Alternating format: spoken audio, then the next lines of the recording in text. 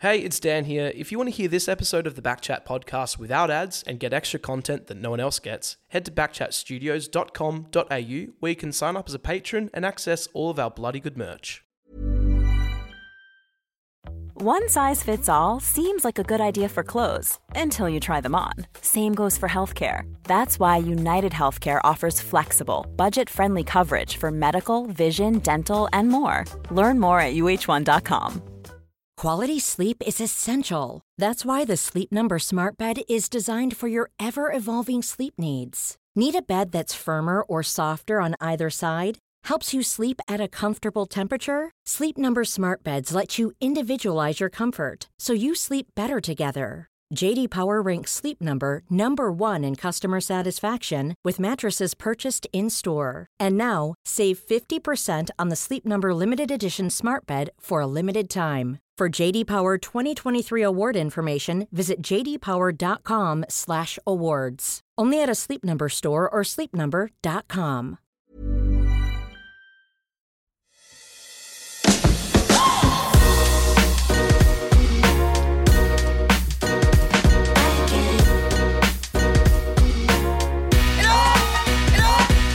Now, this interview landed on our lap a little bit. His team just happened to fly into Perth, but I'm very excited to have this chat. Ben, I had him on my list. We've got a little list here. Yep. I'd say this man would be right on it. Adam Treloar joins us on BackChat. G'day, mate. How are you? Welcome. Good. Thank you for having me. It's I'm very excited to be here. As you said, it kind of landed in our lap and flown in last night, and now I'm here. Good thing was that we didn't have to do it at the airport. We didn't have to meet you guys at the airport and harass you there. We should start doing that, actually. Anyway, right, yeah, we didn't no door stopping here. So now we know what sort of football player you are, right? You've won Anzac Day medals. You've been Rising Star nominees. You've done well in Best and Fairest. You've played over 200 games with 3 clubs. Like, we know all that. You're a good footballer. You've had 40 touches in a game, which probably usually take me a season to get through. But right, for the start, I'm going to say I don't care. Right, I do, but we're going to get into that a little bit later. The first question we ask every guest.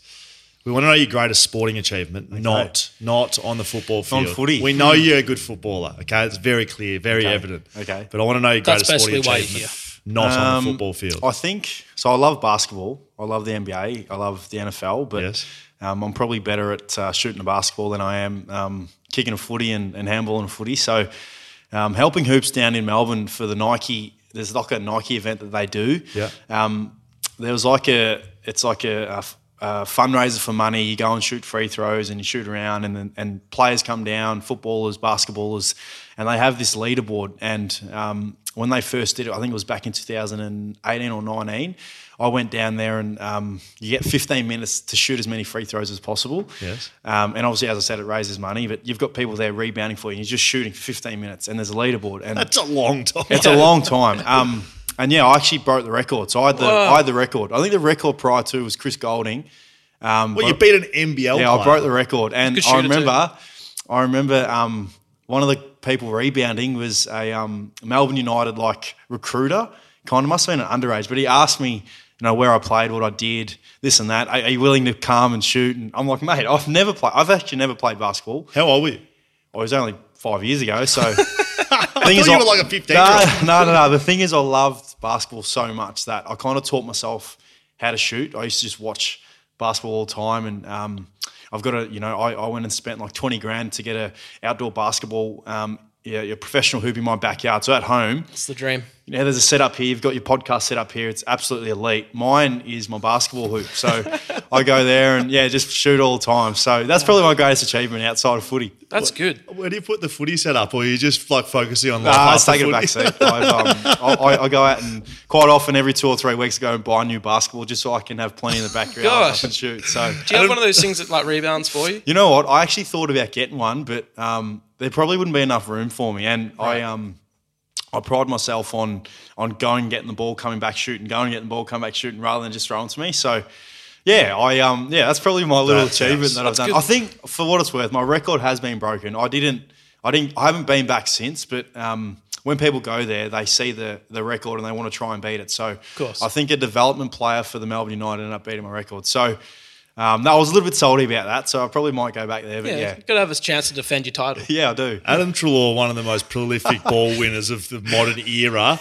Also, good free throw. Just buys himself new basketball every 2 weeks. He's playing in boots that are just like 5 years old. Don't worry about that, mate. That's very good. Dan actually took 5 for 16 in a grand final under 12s. Really? Chilwell Hill Cricket. That's the ball from that day. Was they that announced really it great? as that special occasion. Under 9s 80-metre hurdle champion, state champion actually. Didn't quite make it to national level, but you've got us probably both covered. Now, let's go all the way back. We want to ask a couple more questions off the top. So, BackChat, proudly powered by Fleet Network this year. Thank you very much, Fleet Network. I want to ask about your first car. Do you remember your first car? Yeah, I do. What was it?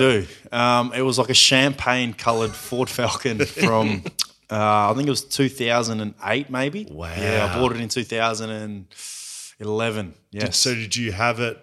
No, you bought it up in Sydney then? Yeah, so I got drafted when I was 17, so I didn't have a car. I couldn't afford anything prior to getting drafted. I didn't have a job or anything, and Mum couldn't afford to get me a car. So I waited for my first couple of paychecks and ended up getting my license. And that's what you've gone with. Yeah, I went and bought a champagne. Did you request champagne, or was that No, just I what was on didn't. the So lot? what happened is one of my great mates, Craig Lambert, who was he was like our welfare person who looked after us. He, as a 17-year-old kid, didn't know what to do. I said, mate, I just want a car. Can you help me get a car? I need to learn in it. And he went out and got us, I think 3 of us had a champagne Ford Falcon.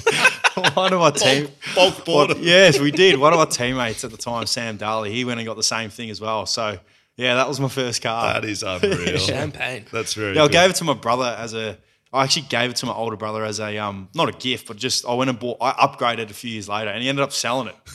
Within months. Yeah, he ended up selling it within months. So that was my first car. There you go. Still going champagne on the car, or have you moved on? No. Okay. The white and black colours, they're the colours that I go with now, but not champagne. So you mentioned getting picked up in 2010 as an underage. You were effectively an underage draftee, right? So was that before GWS was in the AFL? Yeah, so they were a TAC Cup team, which is the under-18 program down in Melbourne.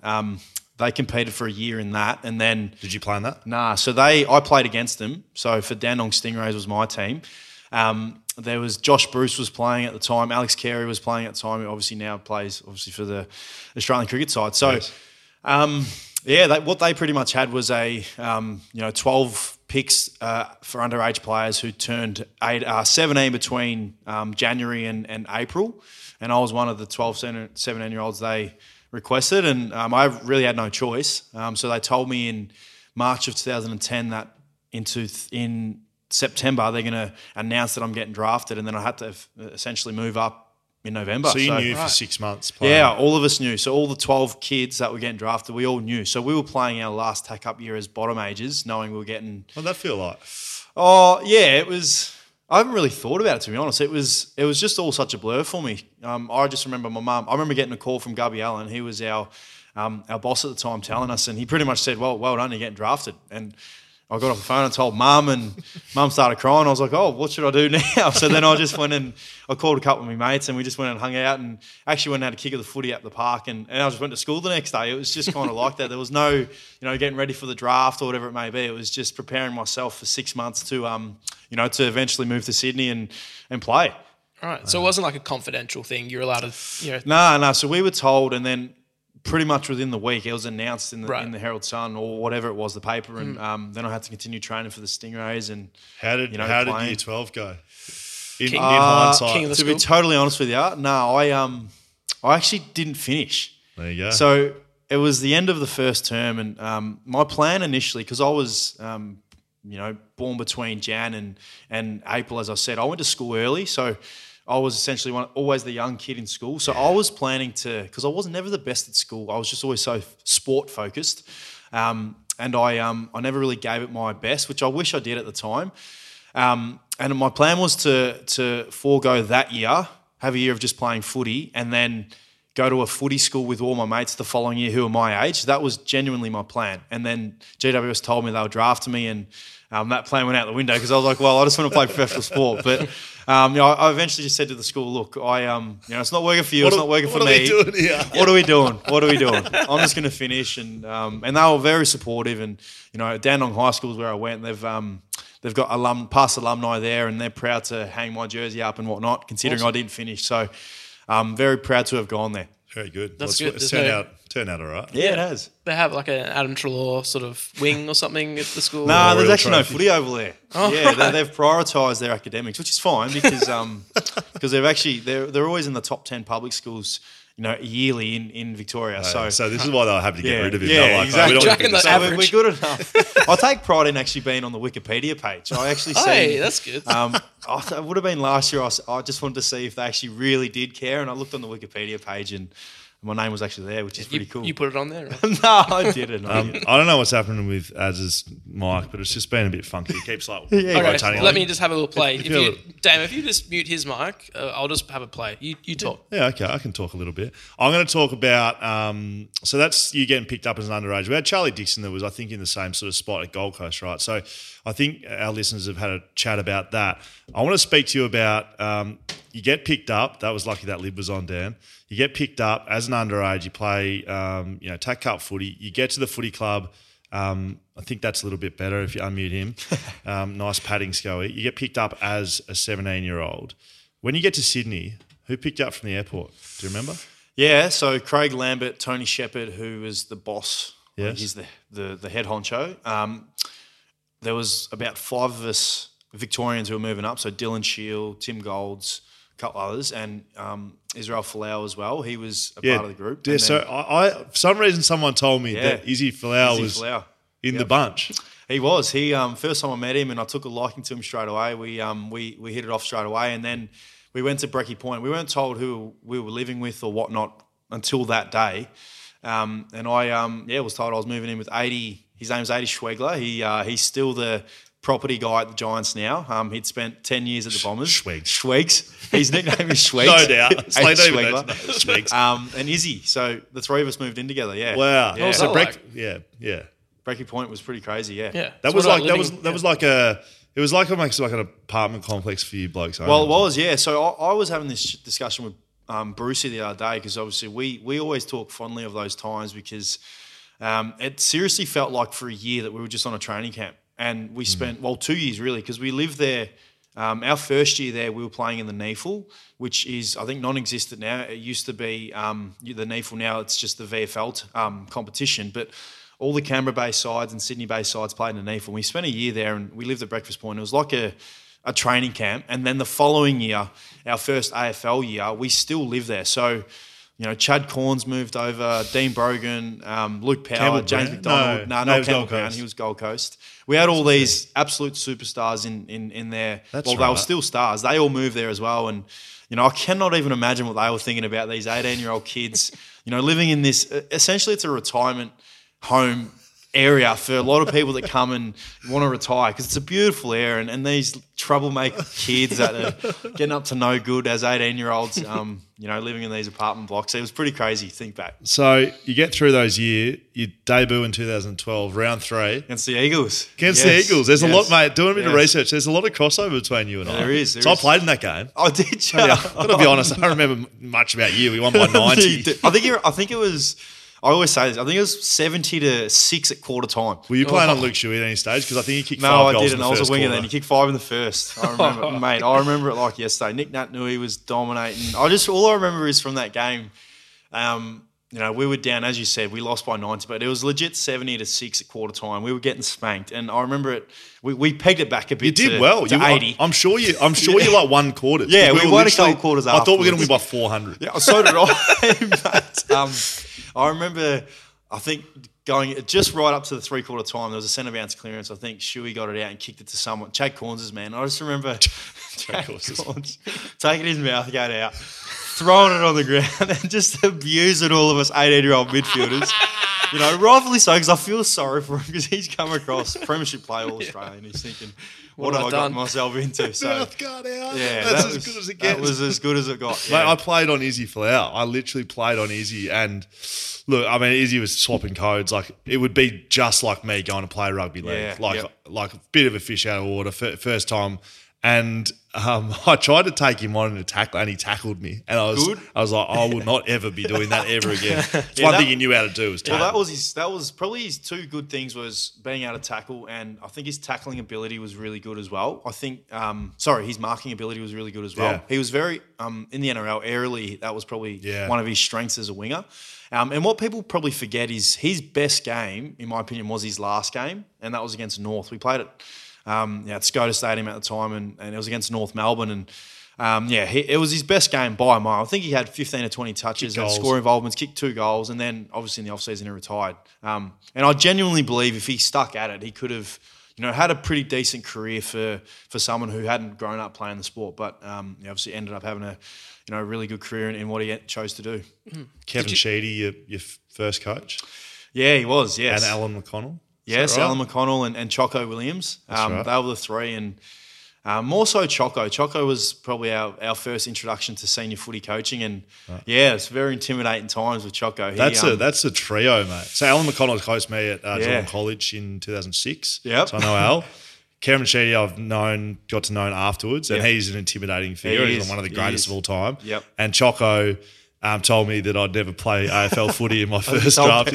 Plenty of people that. Yeah, correct. Yes. So I can imagine as a young kid, like, although exciting, like that's an intimidating trio. Mate, we had some early days. It was very tough for a lot of us 17, 18-year-olds because, we're, for Choco, he expects, excellence, and he wants people to be kind of the same, and that's, footy, just want to learn and this and that. And the reality is a lot of us weren't like that. We've been, the best players in our programs. We're the top 17, 18-year-olds in the country.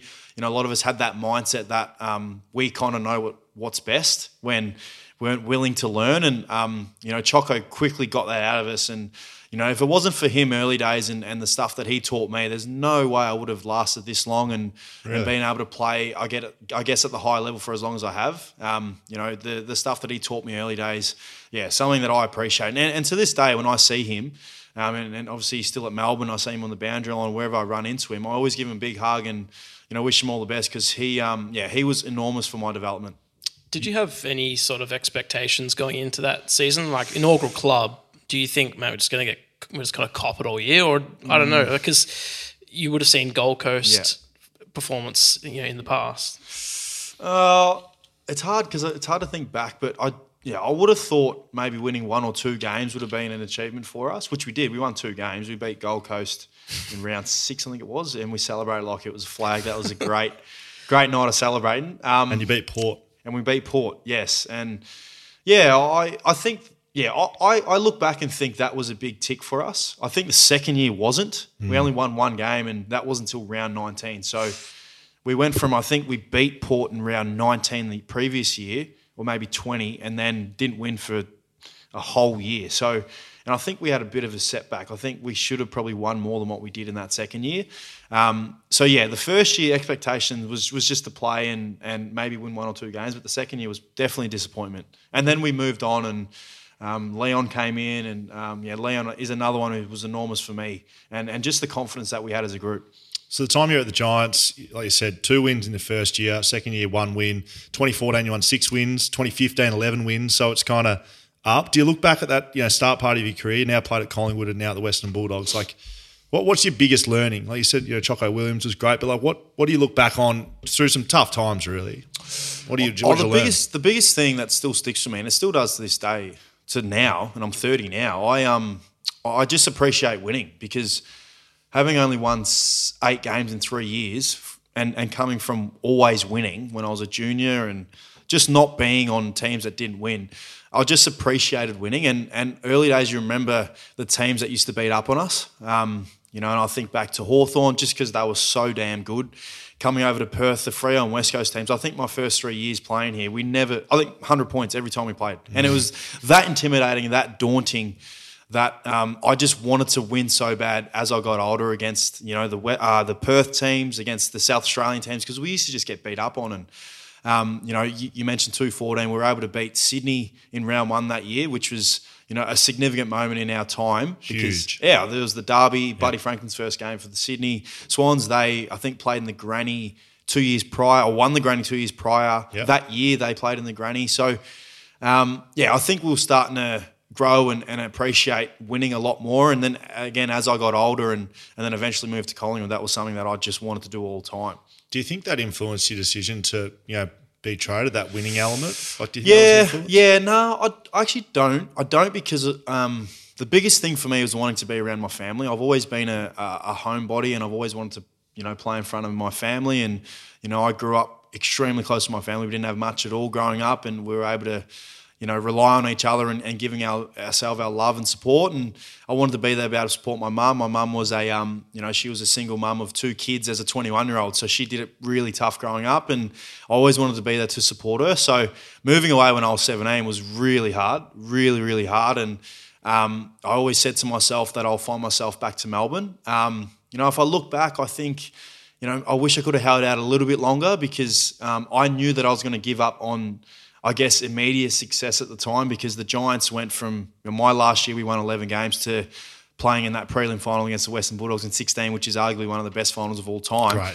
And I knew that I was going to give that up, and it really burnt me deep down. And I guess the way things panned out that year, I kind of, had to move at the end. But yeah, I guess if I had my time back, not that I'd say I wouldn't not move, but I'd try and prolong it a little bit more because of the success factor.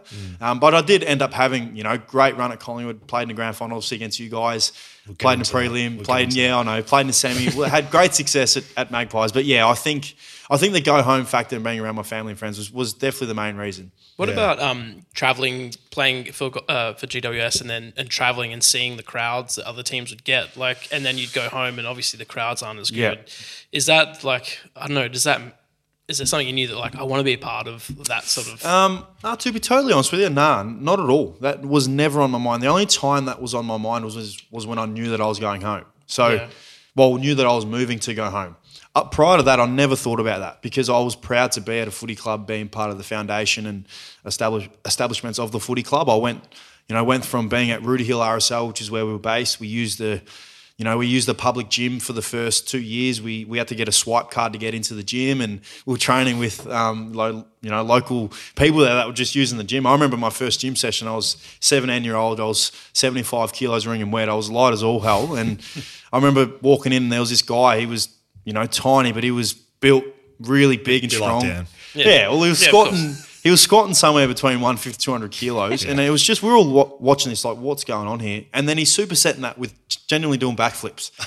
So he was squatting 150 200 kilos and then doing backflips, and I was just thinking, what are we doing here? So anyway, I went from that to then training out at Blacktown to then going to we then were at an aths track at the Sydney Olympic Park to then our own facility. So I appreciated doing that and being a part of that. So the crowd factor never really played a part until, I knew that I was going home. So then it was like, well, there's big clubs. I want to be able to play for Collingwood. You're becoming an expert at the trade period. But what's that first trade from GWS to Collingwood? I know at the time there was some speculation around Collingwood and Richmond. Yep. What's that process like? Both as a GWS player, it sounds like you're really entrenched and, you want to give back to that club that gave you a chance. Moving to a big Melbourne club, but they're 2 big clubs. Can you remember how you felt at the time? Yeah. I was just ready. I was just ready to go, I guess. I think once the season finished and you had your exit interviews, and I got it in my mind that, I'm ready to go. I'm ready to move on. You want what's best for the footy clubs, and I definitely think the Giants probably got the better end because they got a couple of first-round picks and some good players in that. And then Collingwood unfortunately got me, but no, you were second in the best and fairest year at Collingwood, correct? Yeah, no, I was. Well, I think that's quite good.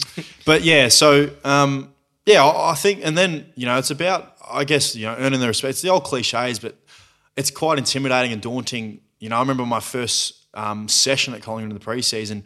We went from open sessions at the time at the Giants, which I've got no doubt have changed now, but at the time, still didn't really have a fan base. Open sessions would barely get anybody. Where preseason day one, there was a enormous crowd at Collingwood. There was people ready to watch us train for the preseason, and we weren't even training. We were doing a time trial. So, and it was just the aura of it was like, wow, this is insane. And then earning the trust and being able to play with again at the time the Giants didn't have established players. There's no history. You then go to Collingwood and there's Scott Pendlebury and Dane Swan, who's two guys that I idolised growing up. Travis Cloke, still side bottom. These guys are absolute superstars of me growing up and watching these guys. Having to meet them and earning their trust was something that I just inspired me and wanted to do. So, and then running out for the first home game, which was a Collingwood-Richmond game in front of 90,000 people, that was a pinch yourself moment. What's day one like at a new footy club? Like what's like literally day one? Like, are you trying to figure out where to put your bag? Yeah, pretty much. Who likes me, who doesn't like me? Because I'd been in the system for 4 or 5 years, and no doubt I was one of those chirpy 17-year-olds at the Giants we had. That's all right. Yeah, we had those. So, yeah, it's quite intimidating. But, as I said, you just kind of put your head down and bum up and you just want to get to work. And as I said, we did a time trial and I just tried to run as best as I can. I've never really been a good time trial runner, so I didn't run that well. But, then try and pride yourself in the gym and the skills side of things. But, it's just quite daunting. I've had two quite unique experiences. Did you do anything different the second time around? Like when you're walking in the door for the first day at the Bulldogs, did you think, I shouldn't have done it at Collingwood. Like, I shouldn't have sat in Clokey's seat. I'm just going to play it. No, I didn't. I'm quite introverted. I am. I'm actually quite introverted. So I just kind of stick to myself. So I try and, I've always wanted to be a leader by the way that I've gone about it. My professionalism and doing the right things with, bringing, for a little thing is bringing lunch in the club. Teams are used to having chefs and whatnot where I'd want to bring my own prepared lunch in or, make sure I'm doing the ice bars or doing the extra plays and stretching. And that's something I always wanted to do regardless. And I think at the Maggies, because, I'd done it a lot at the Giants, I went in there and I didn't want to be judged, so I didn't do it. So I was just kind of, floating through and doing what they were doing. And I then eventually learned to kind of do it my own way, where the Bulldogs, I just kind of went, straight ahead and just did what I wanted to do. And I remember the physios were saying, why are you doing that? Like, well, this is kind of what I've done. This is what I do. And then kind of changed that a bit. So, yeah, I kind of went about it my own way in that regard. And, I definitely think it's helped me for sure. So you talk about Collingwood Richmond, day one or first game, 90,000. What's the first Anzac Day like? Was that the same year? Unbelievable, yeah. So that was my biggest crowd that game. And that was, I think, when the Bombers were going through all the drug saga and all that stuff. So, unfortunately, we didn't have all the superstars stars of the game for them. And no disrespect to the players playing there at the time, but I think the game was 80 to nothing not nothing, but 80 to 12 maybe at halftime. So the game was essentially over. So the whole build up and everything was kind of out the window in that halftime. And Did you it was play in hard close to really ones? soak it in. Did you? The following year was extremely close, and then one of the best games of 2019 was that was a 3-point win at the end where Cal Brown controversially got a free kick, missed it, and the Bombers almost went the other end and kicked the goal, and we ended up winning by 3. But having 92 to 93,000, cheering for a close game was incredible. You've incredible. You've played in grand finals. Yep. You've national anthems. You've done all that. What's the last post like? Unreal. When you're out in the middle of the G. Yeah. So how's that compare to big moments? So I think outside of listening to the national anthem for grand final, that's definitely You talk about spine tingling and you kind of forget where you are for a second. You forget that you're actually playing footy and. You just appreciate everything what's happened in the history of Australia and the New Zealand Anzacs, and it's something that I definitely miss. When I knew I was leaving Collingwood, it was something that I was definitely going to miss. And one thing that I'll never, ever, ever not appreciate, the fact that I was able to play in 4 Anzac Day games. The 221 obviously didn't go ahead because of COVID reasons, but yes. They're proud moments that I look back on. And the fact that I was able to win an Anzac medal is something that will always be etched in the history of the game. So it's something I'm extremely proud of. Yeah. Does the club really give the boys is there a lot of build up internally for the Anzac Day game? Yeah. So the first year players, I'm not sure obviously now, but the first year guys and the first year guys that have been at the club. So for instance, myself, we go across the road to where the memorial is, and we spend a couple of hours there, and then day of the game, players that aren't playing, they go to the 6 o'clock in the morning dawn memorial service. And the dawn service, and it's just a unbelievable thing everyone needs to experience. I was fortunate enough to play again a Bulldogs Giants game in Canberra, so we went to the Canberra memorial service, and it was really cool. It's just things that you appreciate. Yeah, so the Anzac Day games are incredible, and this round is obviously Anzac Day for us. So it's something that I definitely appreciate playing. We had Coxie on last year, Mason Cox. Do you blokes at Collingwood used to walk to games? Like walk? Yeah, we did. Yeah. So would you? I can't remember what he said. Did you warm up at the Lexus Centre and then walk? No, across? so it kind of happened 2018. Guys were sick of like the traffic, and I think Pendles decided just to walk across one time, and then it just became a thing. Grand Final Day was crazy because we walked across Grand Final Day. So obviously 2018. I couldn't believe that. Yeah. So it's good because you finish the game, and by the time you get out, all the fans are gone. Yeah. So there's no one heckling whether you've won or lost. But what about coming in 2018? You're walking to the. It's pretty crazy. Yeah, we had like a police escort, and everyone's coming over for photos. But it would have been much nicer if we won. But it was pretty crazy walking across. Yeah, so the boys always do it. I just find that crazy. How long's the walk? Oh, it takes like 5-10 minutes. But the thing is, I found it like nerve settling. As I've gotten older, I don't tend to get too nervous. But nowadays, you used to get nervous. No. Did you used to get nervous as a young boy? A lot. Throw up nervous? Not that nervous, but a lot nervous. I used to have all my superstitions. I was very superstitious as a youngster. Like what? Oh, mate, I used to wear red jocks, shave my legs every game day, and I used to watch The Simpsons. Same 3 things every game day. The Simpsons. Yeah, it was a funny thing. The boys just always joke about it, but I stopped doing it probably 2018, and I just learnt that this isn't why I'm playing footy, but it was just something that I used to always do. I was so. So you're watching The Simpsons shaving your legs? Is that no? I used to shave my legs in the shower, and then I'd get out and I'd just literally watch The Simpsons. And I remember Kimmy, obviously my partner. First time that we started dating, I was 6 years into my career. She used to think, "What are you doing? What are you doing?" But yeah, I don't sound too bad compared to Rafael Nadal and those like so. Yeah. I don't do anything like that anymore. What's he doing? Yeah. What's he doing? He doesn't step on lines. And he's touching. He does all those things where he touches every his hands serve as well. Maybe we should all be doing that though. Yeah. He's had a pretty good career. Yeah. I still do things that aren't as weird, I guess. I put my socks and shoes on left to right, which isn't, I guess, that weird.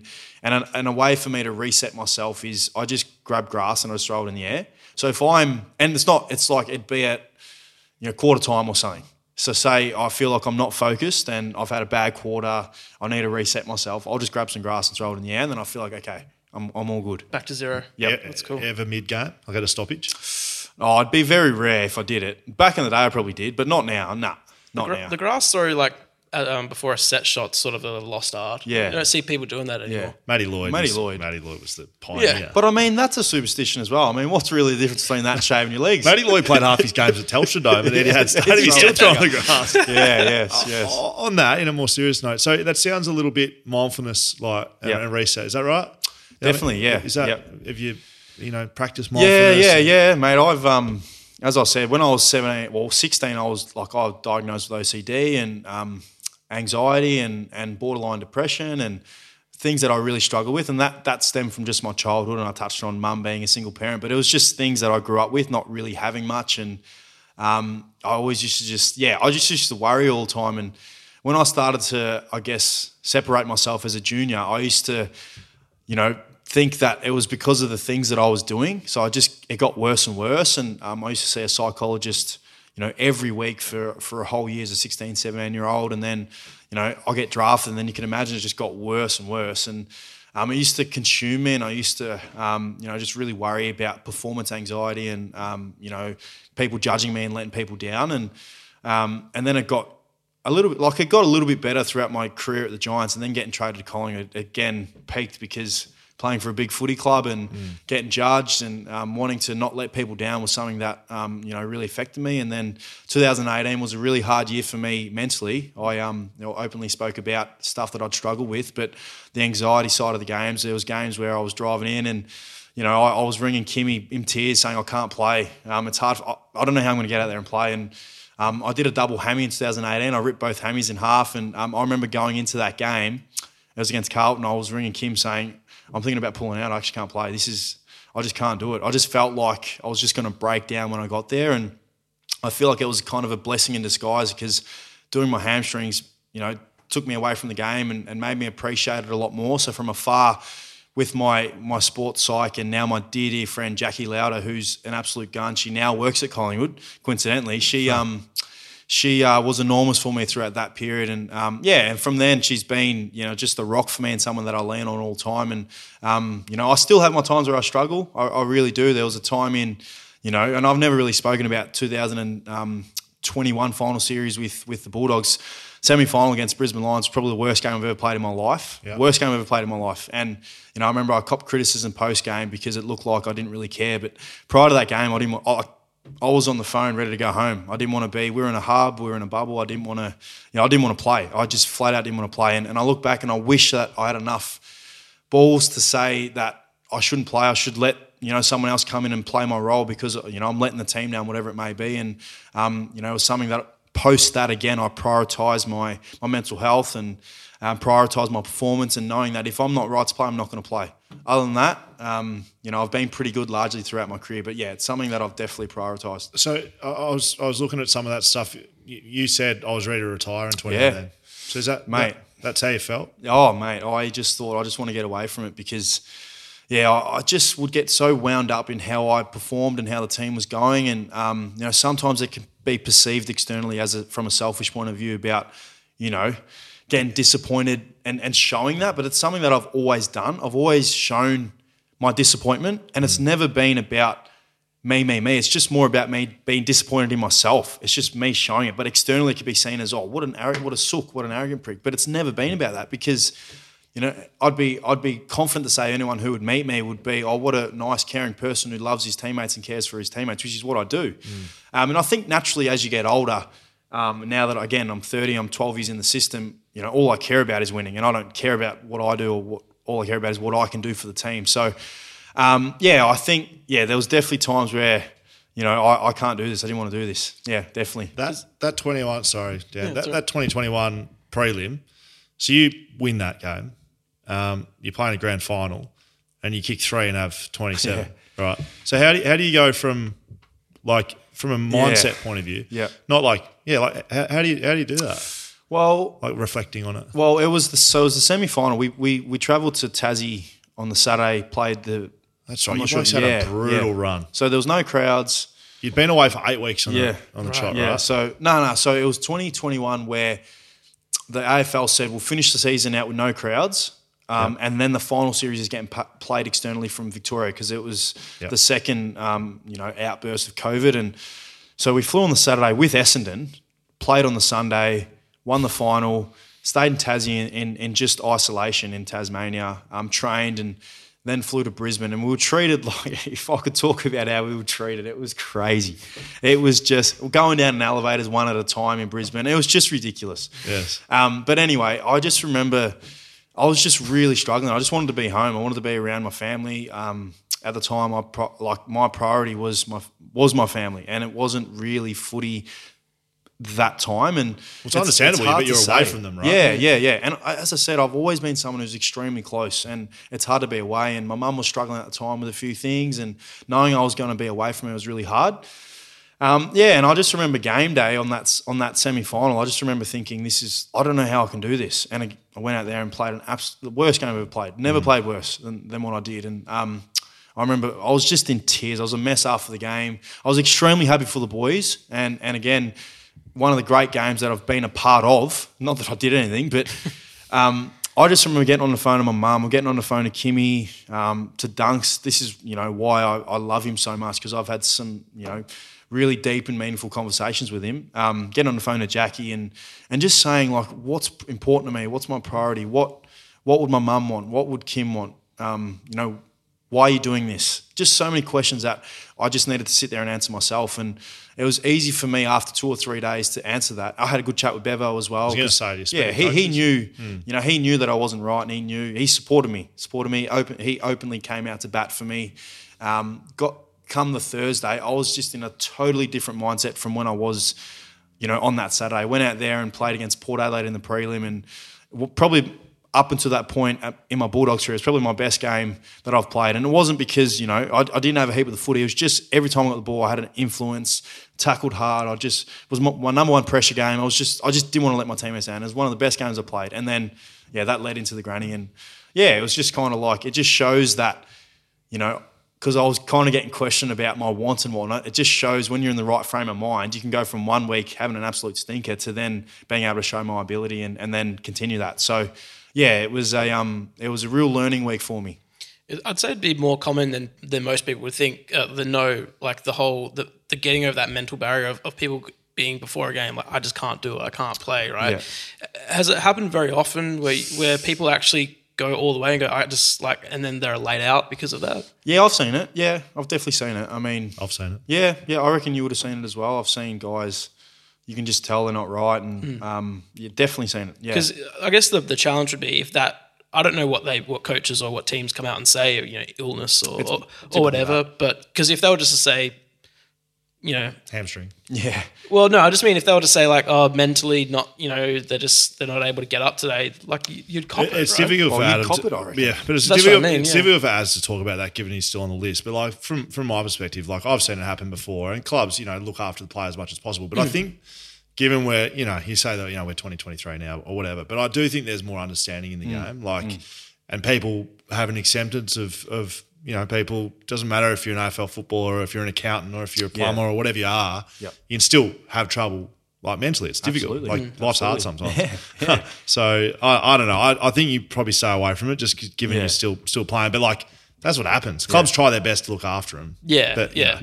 I want to go back. So we were going through 2018. So I want to talk about that double hammy. I mean, you got to be the only player. So we've done it. It's not funny, but it's funny. No, it is funny. It is funny. You've done both your hammies in the same motion. Yep. Is that even possible? I mean, how have you done that? Was it like bang bang, or do they go at the same time? Or the same time? So it's funny because they do hamstring conventions quite often, and for a good 2 to 3 years, that was a case study for a lot of it. And this was not just AFL. This is just all sports in general. So that's pretty cool if I think about it in that regard. You legitimately did both your hammies? Yeah, same time. Yeah. Tendons or hammies? Left one was a tendon, so I needed surgery 2 days later. I ripped that in half, and the right one was a grade 3, which was actually put me out longer than the left one, because when they repair it, it's more about the healing process. Where the right one, you've got to like strengthen build it, strengthen it, all that stuff. So I still got back in 10 weeks to play in the final series. Yeah.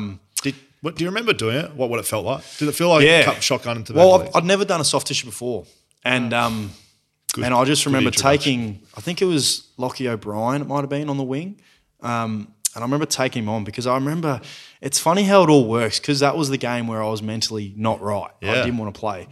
And I remember going into that last quarter, because I'd played again, not a stinker, but I wasn't that good. And I thought, I've got to do something in this last quarter. And I remember getting the ball, and typically 90% of players would just get it and probably surge from where I was. But I thought, I'm going to take him on. So I took him on, got around the bend, and there was he gave me a bit of a nudge. And because at the time we knew GPS, they looked back, I was running, I think, 33 Ks an hour. It's quick. Because they could track it. I got pushed as I was at 33 Ks an hour. Well, nudged, not pushed. And I started to lose my balance, but I should have just fallen over. Instead, I'm trying to keep my balance. And so when I plant my left leg, my knee kind of locks and all the force goes through the hamstring, which is why the left tendon went, and then the right leg plants, and then my knee locks, and obviously bang, I just didn't do the tendon, thank God. But yeah, I just remember thinking, no way. And then because I'm so competitive, I remember, give me 5 minutes, I got up, they put me down, I laid in the thing, I'm like, I'm in so much pain, and then I got them just massage it out. So let me just try and get back out there. It settled. Then I started doing like ground balls. Let me get back out there. You've torn your hamstring tendon. All I didn't think is I didn't know. So I started doing ground balls and trying to do like strides on the side. And in fairness, it wasn't the physios, because they're trusting me. So they're like, well, we said he's, they can't just scan you straight away. Got a cramp. So I was saying I got a cramp, and then I would go from maybe running, a 1 out of 10 pace to a 2 out of 10 pace, and it was like, nah, this is hurting. So then I just pulled the pin. You're just lying on your back, and your legs are just like flapping. Back but you know what? It took a good 24 months to get my speed back. Yeah, really, it was a significant injury. Yeah, so that final series I got back for, my top speed would have been 26 k's an hour, which is nowhere near my Still max. fast. But you get back and play, and that's after hamstring tendon surgery, which is it's a big surgery. Yeah, it is, yeah. It's not a 6-week injury. It's 8, 10, 12 weeks. So you get back and you play in the 2018 Grand Final series. Yep. Sorry. So qualifying final at Optus Stadium. Yep. Playing that. Yep. Do you remember that game? Of course I do, yeah. So that's still, I didn't play in that game, so I was watching. That's still the loudest. I've played in a lot of footy and played in big games. Yep. That was it. Lewis Jetta cut a ball off, snapped it, quarter. and hit the lead. That's the loudest I've heard a crowd. You've played in front of some big crowds. Do you remember that moment? Three of the biggest crowds. So Collingwood, Richmond that year in the prelim, and then that crowd you just mentioned, and last year's elimination final, Bulldogs Fremantle. Really? So it's 2 WA crowds. Really? Yeah, bigger than the grand final, Melbourne Bulldogs 221, because that's probably more, not really biased. Yeah. So that was, those two crowds enormous. So that final, that was, and I thought, I don't know, I just thought in that last quarter we started to get on top, and the crowd kind of went quiet for a bit, and then as soon as there's a momentum shift and there's a crowd advantage, I kind of knew, once Louis Jetta kicked that goal, we're in trouble here. But unbelievable game to have been a part of. Do you know that Lewis Jetta was late to that game because he was playing COD? No? So, that hurts even more. he's told this story on the BackChat podcast right here, and I didn't know this either, but I was the first emergency. Yeah. So I was extremely disappointed not to be playing. I've been dropped from the last game, so I was basically rock bottom. Yeah. It's all about how you were feeling. When you're talking about it, I was exactly the same. I didn't want to go to the footy club. I was first emergency. Yeah. Didn't go to the captain's run because I couldn't get out of bed. I was cooked. Yeah. And I'm sitting there, and I get a call. It's like, Lewis Jetta's not here. Get your shit together. And I was like, I guarantee worse than you were. Like I could not have played. I was just got out of bed. So I'm sitting there and Lewis Jetta's not here. Anyway, when Jets are sitting here at this table telling a story, I'm like, that's right, I remember this now. Anyway, he's playing Call of Duty. He's in the middle of Warzone or something and looked at his clock, realised he was half an hour late. He got in, traffic's cooked. Yeah, you can't drive the opposite that time. He gets off on the freeway. He jumps the train line. No, he walks into the ground and plays that game and plays one of the games of his life. One of the great games. You know what? It's always like that though. Yeah. When you come kind of unprepared, you want to perform. You always play your better games. Imagine if I'd have played, that would have been dangerous. So let's talk about grand final. I think it's worth it. Another crossover moment in our footy careers. So 2018 grand final, your first grand final. What are your memories? You walked to the ground. Yeah, we did. Yeah. So it was an unreal final series, and then no one really gave us a chance against Richmond in the prelim. You didn't play finals the year before. No, in 2017, Yep. Collingwood don't play finals. No. You come all the way, make this epic run. Yeah, must have been an awesome feeling in that team. Yeah. Well, I think as soon as we lost to you guys, Giants were in a red hot run. They smacked the Bulldogs in that first final, and they had our number earlier that year. So I think a lot of people gave them a chance. Once we beat them, we were kind of quietly confident, and then knowing we'll come up against Richmond who at the time, they were the benchmark team of the competition.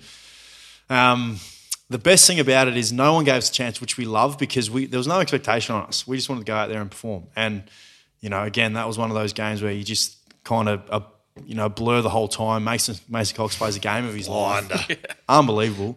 And then once we won that, there was so much confidence in the air that, there was one team that we didn't want to play, and it was probably the Eagles. There was a team we didn't want to play. We watched the game because you guys played Melbourne the next day, and we watched it, and we were thinking, quarter time, we're playing the Eagles because you guys are. They didn't score a goal in the first half. You were destroying them.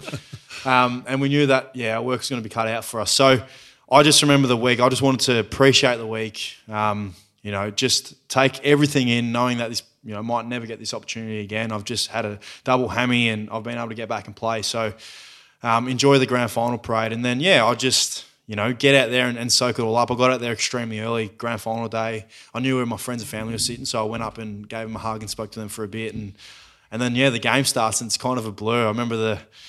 I just remember being up 5 goals to nothing and thinking, sitting on the bench, and I think Will Hoskin-Elliott kicked the goal to put us 5 goals up, and it was just, is this really, are we going to, run on top of them? What's happening here? Everything's going our way. Nothing's going the Eagles' way. They had the first shot on goal, which I think Josh Kennedy missed, had another shot, which missed. And I thought, the crowd is pretty even, but there's definitely going to be a bias towards Collingwood because being in Melbourne. And then from there, it was kind of just an arm wrestle. And, it was, again, just a blur. I was thinking about moments in that game and things to talk to you about. And you popped into my mind. I don't know if you remember interactions we had on the day. I don't know if you remember. I think, I think you were on Geordie, were you? Yeah, well, I wasn't Geordie, but don't worry about it. I want to speak to Geordie about that. Okay. You and I, like we specifically. So my teammates talk about that's the best game I've ever played in my life. Yeah, and you were unreal. When I was playing, people used to say that. I said, "Oh, piss off! I've played for 14 years. I must have played a better game." Now I'm finished. I'm well aware that sits right at the top, and everything else is a long distance second. Yeah, but in the game, I was in this sort of mode where, like, we were going to win, and we were going to win before the game started. When 5 goals down, I still thought we were going to win. And I remember having literally a chat to you in the middle of the ground. Well, would have been second or third, yeah, I do remember. And you said something like, I don't know, whatever. Well, you were lipping off, I was lipping off. And whatever you said, I replied with, I'll fucking see you at the end of the game. That's right, I do remember this? Yes. And I talk shit to players, but I specifically remember this because it was almost like we'd sat down at a table and been like, right, we're going to have a chat about this at the end of the game. It was like literally grand final, 100,000 people. That's right, because I was resting forward. No, what happened is I was resting forward and you were playing on the resting mid that was going forward. And this is how I remember because you were playing so bloody good. And you were just hitting me and Geordie from behind. Yes. And I don't even know. I don't even remember what I said. And I do remember you saying, I'll see you at the end of the game. And pretty much we'll win. And I'm like, no, you won't. Yes. This was exactly right. No, you won't. And then I kept seeing you. Anytime I saw you, I said, I'll see you at the end of the game. We'll win. And like, to your credit, thinking about it, you would like, it was just so strange because it was such a competitive game. And like, you wanted to win, we wanted to win. But like, it was almost like we had this thing during that game. Like every time I'd see you, I'd be like, I'll see you after the game. No, not. And you're like, no, you won't, mate. Anyway, the game goes how it goes, and I'll come back on that. But I remember after the game, shaking your hand. And going, I told you. So. But like, not arrogantly. No hard feelings. No. I was like, I told you, and you were like, yeah, you did, mate. Like, congratulations. So that's the beauty of, that's what I love about sport is we can be like that out there, and then at the end of the game, and I was devastated, mate. I was, bawled my eyes out for a good couple of years. No, for a couple, only for a couple of hours. But sorry, and some scars. Yeah, no, that's fine. But after that, the fact that we were able to, I guess, embrace and, well done, mate. It was no hard feelings, and it was, you were right.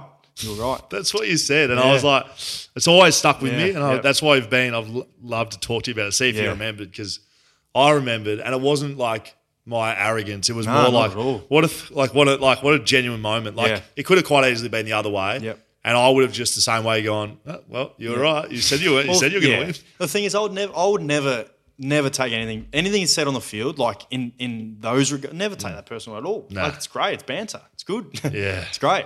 I mean, it happened on the weekend. Like, there's a couple of times with the Port boys and us going back at each other, and at the end of the game we see each other. I was like, yeah, you won. You won. No good.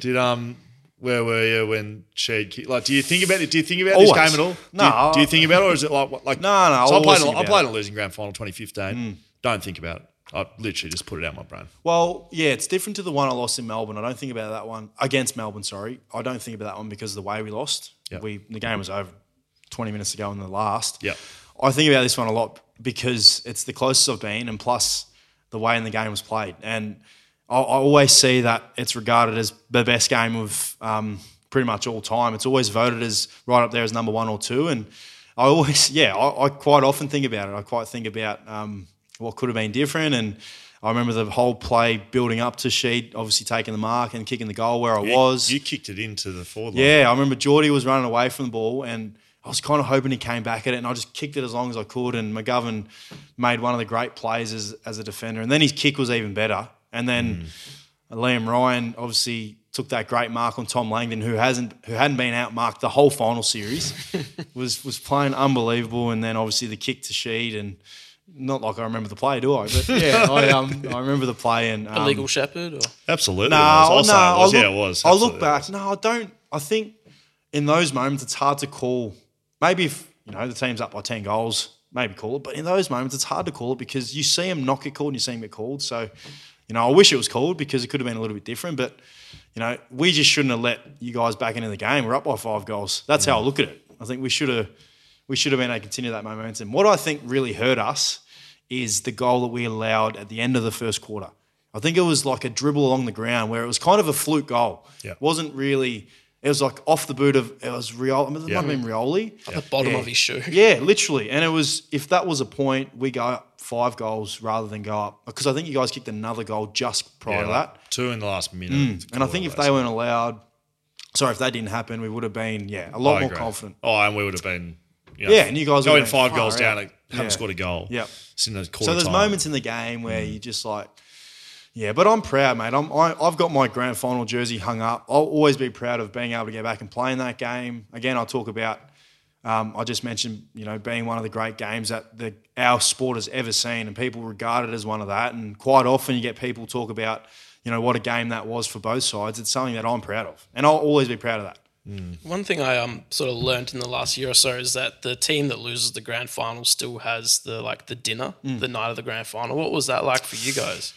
It was quite somber in the rooms afterwards, but then give us half an hour, everyone teared up, had their tears, seen their loved ones. We all got together, and then as soon as you have a beer or so, it's pretty good from there. So so it wasn't too bad. We had all our friends and family there, and I said I'll say that it's one of the great nights that I've ever had. One of the great nights I can only imagine winning one. Can only imagine what that would be. It's like. actually, you drink. I've done it both.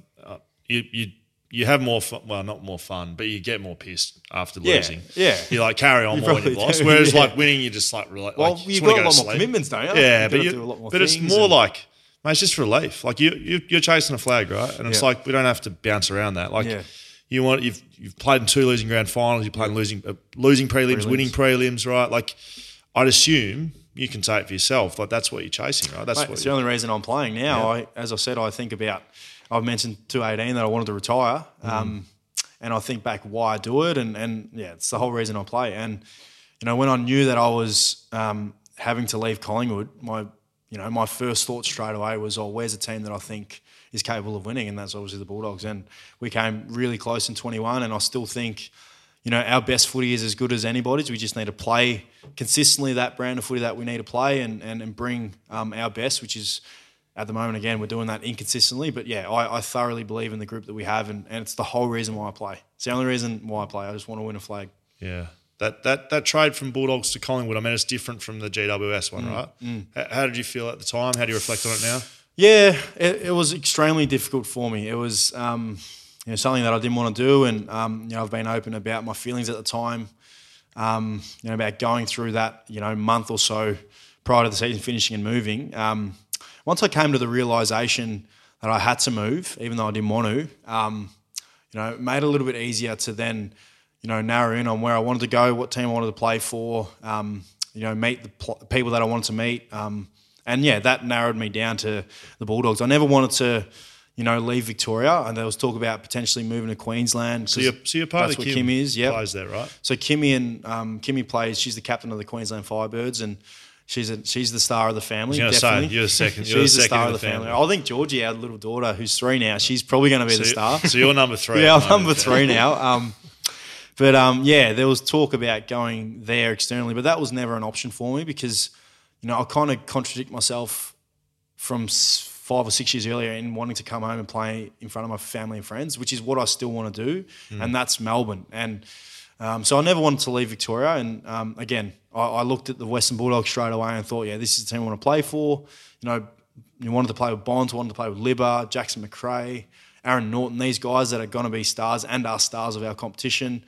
Obviously, Joshy Dunkley, met him and took a liking to him straight away. And, since then became inseparable. And, once I knew that I was moving, it was an easy frame of mind for me to get into and be like, okay, this is a new challenge for me, new chapter.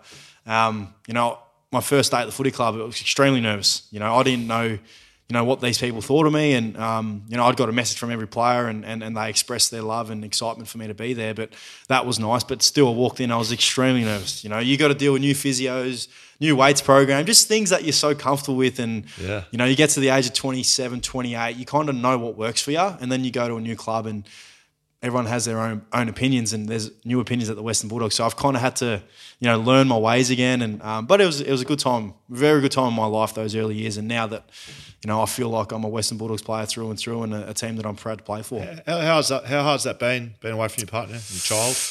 Surprisingly not that hard. I think the hardest thing was just the COVID stuff. That was the hardest stuff. Early days it was fine because the first bit of 220, COVID wasn't around. So I was able to go up to Queensland and come back and, it was, it wasn't that hard because it wasn't like we're doing it for no reason. It was something that we both wanted to do. I never wanted to stop her from playing professional sport because she'd sacrificed so much for me. She sacrificed 12 months of her body for Georgie, and something that I'll always appreciate. She was only 26 when she gave birth, then turned 27, and was in the peak of her, at the peak of her powers, and always wanted to go back and play for the Firebirds because that's where she initially played. It was something that we spoke about all of 220 because she was in the COVID hub with me when I was playing for Collingwood, and something we spoke about. And we quickly came to the decision that let's chase this for you. She wanted to be the captain. She became the captain. Became the won the best and fairest, won the centre of the year. She came out and had an incredible season. Wow. And it's just an incredible human, but an incredible athlete. She motivates me. We motivate each other. It's cool being able to talk to her about her sport, and she talks about obviously footy. And it's just been incredible. You must be proud of what she's done. That's incredible, mate, unbelievable for her to put her body through what she put herself through to get back, because she could have came back and played. So Georgie was born in March. The season didn't start that COVID year till same as the AFL, which was about May. And she literally could have played. If she was on a roster, she could have played 2 months after giving birth. That's just how incredible she is. And I take great pride in being able to stand next to her and support her. Yeah, she's incredible. Sounds more impressive than the two hammies, to be honest. Oh, mate. it's incredible, mate, what she does. Yeah. But I've had great support. As I mentioned Jackie. I mentioned, my sister-in-law who'd been in Melbourne with Kim and I. She's been a great support for me. My own siblings, just, great support for us when we're apart to, really, not get homesick or not get, worried about being away from each other or suffering anxiety of being away from each other. They've been great support for us. So I support her thoroughly. Grand final at the Optus Stadium here in Perth. Does it mean Optus Stadium hold, it's not a graveyard, but it's got good memories still? Or just great memories. Just because of where we came from. We had a bad run into that final series. Yeah. We lost 3 in a row, gave our spot up in the top 4, and they had to do it the hard way. And you had to come back in the team. You did your ankle, didn't you? I did, yeah. I did a Cindy. Missed a Cindy with a bad one. Missed about 10 weeks. Yeah. Came back and then I just touched on, going through some mental stuff that semi-final. So I look back on that time and extremely proud. I wish we won the game. I mean, we were up by 4 goals, pretty much 4 goals with 10 minutes to go in the third, and it's hard to believe we ended up losing by 70 or whatever it was, but it just shows how good Melbourne were. Yeah.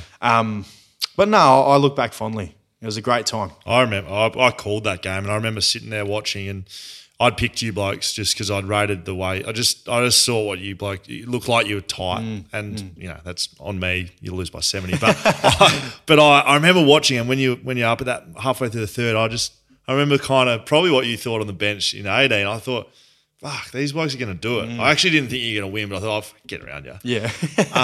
And then it just turned so quickly. Yeah. Right. And it's, I don't know. Not much you can do sometimes in footy, though, is there? No, well, I just think momentum and the way their midfield started to click after that first goal. I think Harms hit Bailey Fritz again. I remember these plays. I think he hit Bailey Fritz when we were up by 3 goals, who then kicked the goal, and then they just went like bang, bang, bang. They kicked like 5 in a row in a 5-minute period to then hit the lead at 3/4 time. And when you give Christian Petrarca, Clayton Oliver, Max Gawn the opportunity to do that, Bailey Fritz up forward, it's just, you're not going to stop them. And I think, I wouldn't say we played our grand final the week before, but we were definitely gassed. We were absolutely gassed by that 3/4 time, and Melbourne were full of run, and they were just far too good for us in the end. You've played under some amazing coaches like Sheedy, Choco Williams, Buckley, Bevo. Like that's big hitters. That's a resume. But I mean, of those guys, like clearly they're all great coaches. But looking at that, I would love to have played under Bevo. I don't know if you can speak to him a little bit. Yeah, Bevo's been enormous. Like a guy who's got your back. That's what I was about to say. As I said, my first thought is when I think about when I was really struggling, and I had that chat with him, and mate, he goes into bat for his players, and sometimes he probably does it a bit too much and gets on the bad side of the media and whatnot. But that's how much he loves his players, and he's proud. And that was a massive drawing card for me as well when I met Bevo. The first time when I thought about coming to the Bulldogs, I felt that love and care for not only me but for my family and for Kim. And the thing I love about Bevo is when we talk about, when he comes up and chats to me, it's always the first conversation is about Georgie and Kim and how they're going. And, we might not necessarily be winning, or we could be, winning, whatever it may be. That's always the first thing we're talking about, and how I'm going. So, yeah, he's been a great mentor for me. And, I think each coach brings their different strengths. He always tries to stay ahead of the game, and he's not afraid to move players around, which is something that I've definitely had to get used to, being able to play different roles. I know last year I played a bit off half back, which is something I'd never done before. The backman, yeah, half back, which is I think a lot of the times he likes attacking half backers. That's probably why I play down there, because it's definitely not putting me down there. You're not a dour defender, are you? No, I remember going back with a flight one time. My first game against Buddy was coming the other way, and I was like, "Whoa, I can't do this." But I appreciate playing underneath him. It's those things where you appreciate a lot more when you're done. So I look back on my time with Choco and Leon Cameron. They're two great coaches that I I owe a lot to because of being the person and player that I am now. Bucks was a great carer and lover for me and supported me through some of my tough times. And I look back fondly on my relationship with him. And, again, through those 2018-19 years, I wouldn't have got through if it wasn't for his love and care. And, I look back fondly on those relationships. So it'd be something, when I'm done, hopefully in 4 or 5 years' time, I'll look, hopefully. Could be contract time. Yeah, so hopefully, 10 boys, I can look back and appreciate Bevo. Did you talking about appreciation? Do you appreciate this Western Bulldogs? I appreciate both. Yeah, the ochre. This is one of the worst / best jumpers really? you'll ever find. Did you wear it? Is that yours? No, that's David Wirapunda signature on there. This is not mine, but Someone I wish I got to for wear us it. very generously. That was in the 90s. Yeah, that was right. proper 90s type I material. swear I've seen it during the 2000s because I was. It might have been early 2000s. 01, yeah. Chris Judd was my favourite player growing up. Carlton and West Coast. And he would have worn that. I used to watch West Coast games, and I reckon I've seen him in that jersey. I want to finish with this one, unless you got anything else, Dan. So you met all these great coaches, blah, blah, blah, and you spoke about this man, Josh Dunkley. So friend of the family here at BackChat, Josh Dunkley, great episode we had last year. If you want to listen to that, head back to one of the episodes. Just type in Josh Dunkley BackChat, you'll find it. Good way of doing it. A bit of a bromance happening here. Yeah, and I've got to say, ads and dunks, look, I liked it when you were both on the same team, but I've seen what you're doing on opposing teams, and I just think it's so unique. Like having two guys play on opposing teams. You played against each other a couple of weeks ago. Yeah. Like, I just think it's such a cool dynamic, and it's awesome what you guys are doing. Like, there's no one else doing that, really. I mean, Coxie's got his thing going on, but how's that relationship with dunks and now your media stuff? Yeah, thanks, doing? Man. I appreciate that. It's great coming from you because you guys are killing it as well. We love listening to you. Just settle down. Settle down. Settle down. What else do you like about us? How relaxed and caring and loving you guys are. Look at this. Coming here, we sit down here, we get some waters and we chill. We've got the payments later. Yeah, perfect. But no, it's as I touched on, he was enormous for me when I first moved over. He went through his own stuff initially at the time. And we kind of took a liking to each other and a lot of similarities and whatnot. And I just love the guy very much. He's such a caring human being, and his family, I love him dearly. And you touched on how unique it is, and that's something that we want it to be. We want it to be for people looking in and seeing us as players, but more so as people. And what we talk about. Yeah, we talk about footy, but we talk about our own experiences. Our experiences away from footy is something that I think people appreciate. But like the insight, mate, like, because I was watching that game, I watched his stuff, and I was just watching specifically like how I was wondering how you're going to react, because I know you're great mates. Yeah. And you were going at him hard. I was trying you were carrying on like a pork chop. I was trying to. And I was watching him. He was laughing. You had your angry face on. Yeah, I was trying to. He's a beast. I said to him, "Oh, mate, he's a gun." He was good that first quarter too. He wanted to play really well, which he did. But yeah, we're extremely competitive. Like, we're always competitive with anything we do. Yes.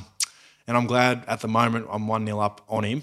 Hopefully it stays that way and continues to stay that way. But I wanted to give it to him as much as I could, because I just know that he just love it.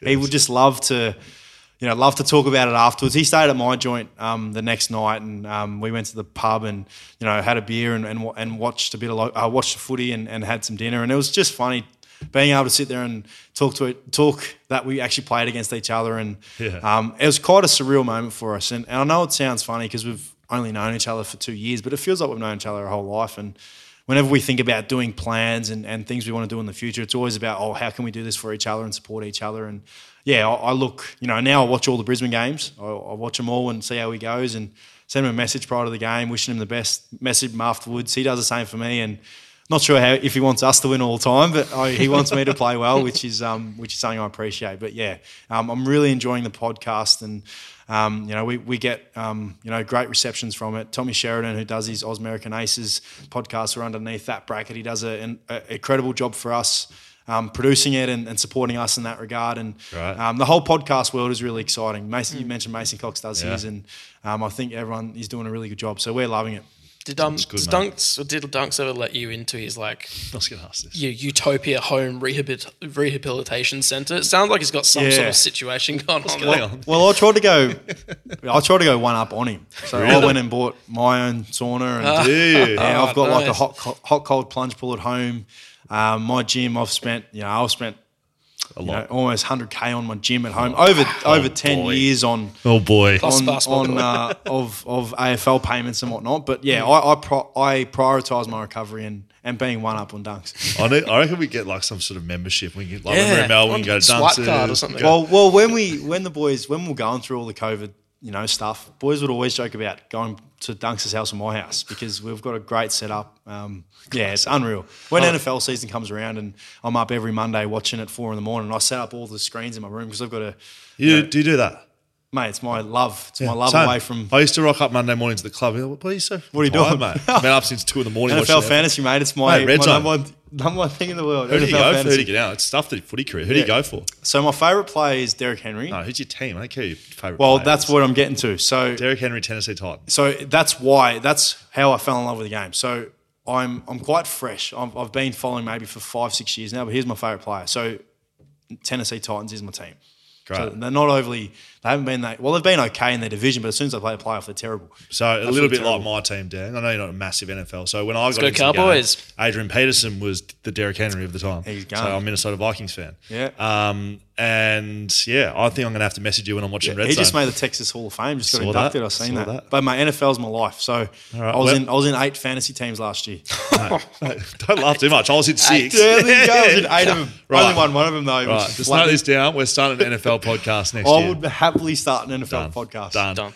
Before we finish, not social media, social media. This is where the fans, you like that. I thought you would. Social media, where the fans get to ask you the questions. Dan and I, you've heard enough from us. This is for the fans. Yep. Live Flora. What's it like working with Dr. Zimmerman? I heard he's a very unique character. Also, who's the best physio and or trainer you've had and what makes them good? What's Dr. Zimmerman? Wow. Do you know who this is? Yeah, he's our doc at the Bulldogs. He's been around for ages. Yeah, he was... He's kind of a cult figure down there when I went down there. He's got the mustache. He's a moustache guy. Yeah. Right. Yeah. He actually is quite unique. He's not like most doctors I've come across. He's just always lively and up and about. But, best physio and or trainer you've had? We've never had that question. I just think back to ones I got along with most, and I got along with a lot of them, but ones I spoke to most, probably Leroy at the Giants. He worked in the NBA for 2 years, so we used to talk NBA all the time. Brilliant. And now I've got to give a shout out to Chris Bell, Scott, Salsa. They're now our physios now. Don't name names because then you miss someone. At the Bulldogs. Links_you. What were your thoughts when you heard Josh Dunkley wanted to leave the Dogs? I kind of was talking to him throughout the year, and I knew that he was always kind of talking about it. But when he initially announced it, it was 2 weeks post-season. I think it was 3 weeks post-season. Yeah, it was hard, but I just want to support him. So that's all I care about. It's the human side of things coming to it, so I just want to support what he wanted to do. Very good. Bailey Berry, 16. Your favourite shop at Southland, and why are you there so much? Southland's my favourite store. So, shops. So I live it's like a Westfield shopping centre. Right. And like my downtime, I'll just go Southland and get a coffee. Hang out. I'll just go to the shop, maybe... go. There's an NBA store, an NFL store there. I go there nearly every time I go to Southland. I go there. It sounds like you've been cited there regularly. Bailey Berry reckons he sees you all the time. maybe because he must always be there when I'm there. So maybe the question is back at Bailey why are Berry. you there, Bailey? Yeah, very good. We've got the rituals and superstitions. What about Campbell? We've got that. It's asking, is it true you shave your legs while you have a bath and watching The Sims before each game? Used to. Not anymore. Covered. Not anymore. Still looks like you shave though. Hair removal now. And we finished up 1 and 2. That's pretty much done and dusted. Yeah. But we always ask one, and I've just written on. This is from the Eggman. How do you like your eggs? I'm pretty pedantic with my eating. Good. So What do you more calories and take pride in that. So poached Same. eggs. What do you poached like, is removing the yolk or something? no, no. I just go that's great. Egg whites No, only. I just go I used to, but now I try and go the healthiest version of eggs, which is poached eggs, poached or boiled. So Boiled. poached. No. So don't go boiled. You're not going to a cafe going, No. boiled eggs, please. So poached is typically my option, but I've been a bit slack in going the scrambled egg choice, but poached is my option. Settle down, Adsy. Give the slow cooked egg a try as well. That's the 65 degree egg. How long does that take? Well, you go to a cafe to get it. You don't want to do it at home. Okay. That's it, mate. Had fun? I did. I love it. BackChat __ on socials. That's where you find all the stuff there. Backchatpodcast.com.au. I want to say a big thank you to our patrons, our VIPs. You can get discount codes across our network of sponsors. Fleet Network, thank you very much. BackChat powered by Fleet Network for season 2023. Swimply, Whippersnapper Whiskey, Margaret River Roasting Co., Blue Bet, Shelter Brewing Co., Leadable Cameras. You might need to get some new sponsors over on you. What do you reckon? Backchatpodcast.com.au. Thanks very much. Thank you.